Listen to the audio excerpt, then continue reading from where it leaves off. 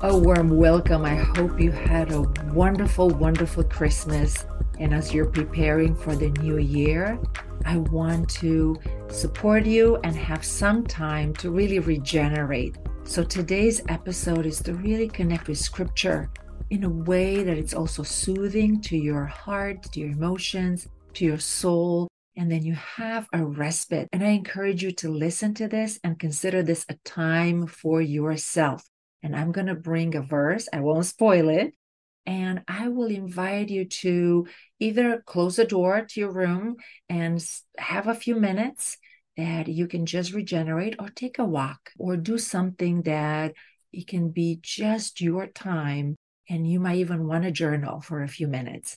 And either way, either go inward or you journal. I encourage you to, for this episode, to really consider it a time to regenerate and do what I like to call co-regulation with God. I'm going to support you so you can connect with God, because you work really hard. And now, as we're transitioning into the new year, it's nice to have a break. All right. And if you are a regular, I want to welcome you back to Thriving in Christ. If you don't know me, I'm Dr. Ioana Popa, co-founder from Tea for the Soul. We have lots of programs and coaching and spiritual care programs, and also membership and community and asynchronous learning programs. And I love to support professional Christian women and servant leaders to build holistic self-care routines using small steps, so small that they cannot fail, to grow in Christ towards highest potential, and also to regenerate and prevent burnout and move from grief to hope.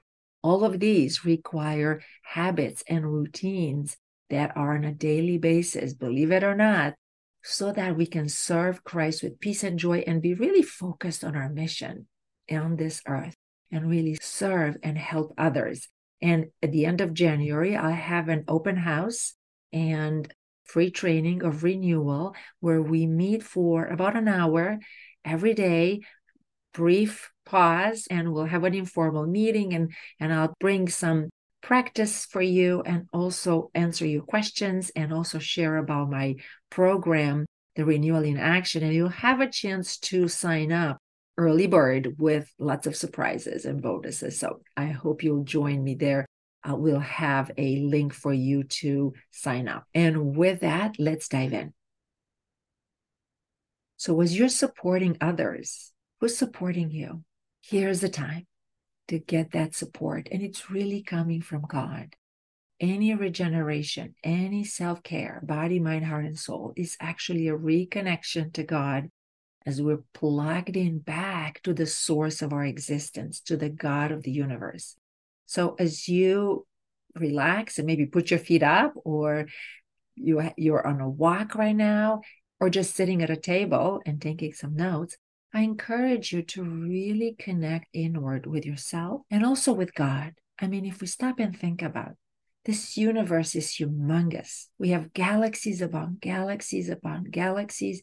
And in this infinite space of galaxies, we are such a tiny solar system, which is humongous for us. And we live on this tiny little planet, which actually is humongous. So we stop and ponder on our existence, this light of consciousness that you are, that I am. Isn't that mind-blowing? That God, who's the source of our existence, who's so infinite, loves us in the same time in such an intimate way. And as we celebrated the birth of Christ, there's this moment many times when we read the Bible about the birth of Christ, we look at the synoptic gospels, which have a description of Christ's birth.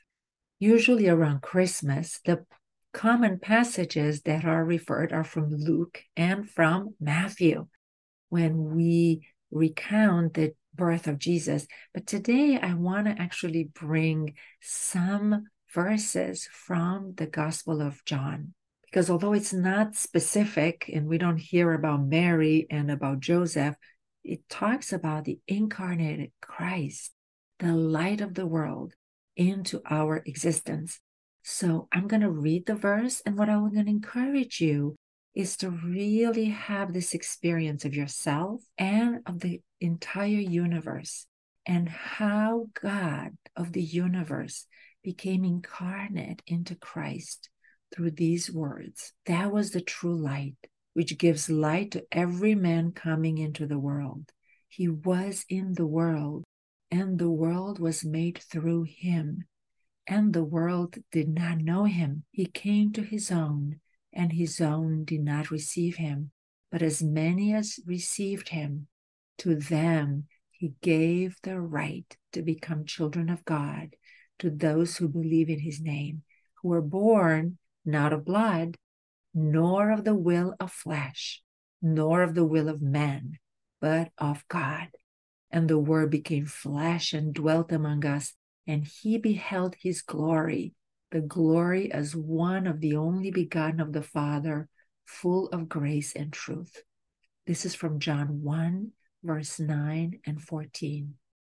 So as you're pondering on these verses, I encourage you to pause me to either reflect or journal if you have a paper in front of you. What does it mean to you that the birth of Christ is expressed as the true light, which gives light to every man coming into the world, meaning you and me? What does it mean that Christ is birthed inside of us as well? What does that mean to you? This is a birth not of the will of man, but of God. And the Word of God became flesh and is incarnate in you, in your light, in your soul, in your spirit. And we, you and I, beheld his glory. So we can think of birth of Christ on an incarnate level 2,000 years ago plus, and also right now with you and me. So just pause and start reflecting on that. What is that like? That every moment God is birthed in you and me. Every moment we have new awareness. Every moment we can have renewal of the mind and of our emotions and heart and of our body. And it's so true. Even on a biological level, there's constant new processes, new cells that are born. So pause me and just reflect. And when you're ready, come back. And if you're back, I assumed you had your time to reflect. And I encourage you to take your notes or reflection and pin it, so to speak, either in your mind, in your memory, or in your planner.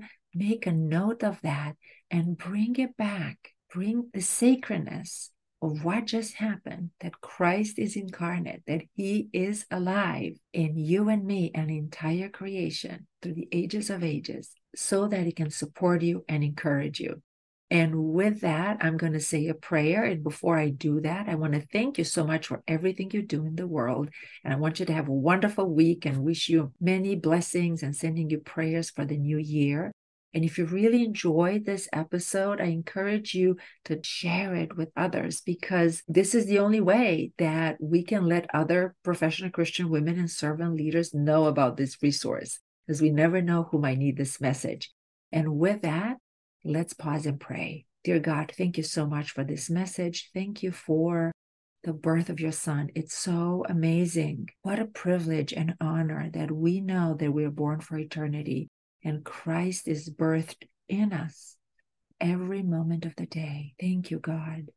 And I pray that you will bless the listener and her family and friends and community and everyone that she's praying for. So together we may continue to grow and go from glory to living the eternal life. In Jesus' name we pray. Amen. Thank you for all you do, and have a wonderful new year.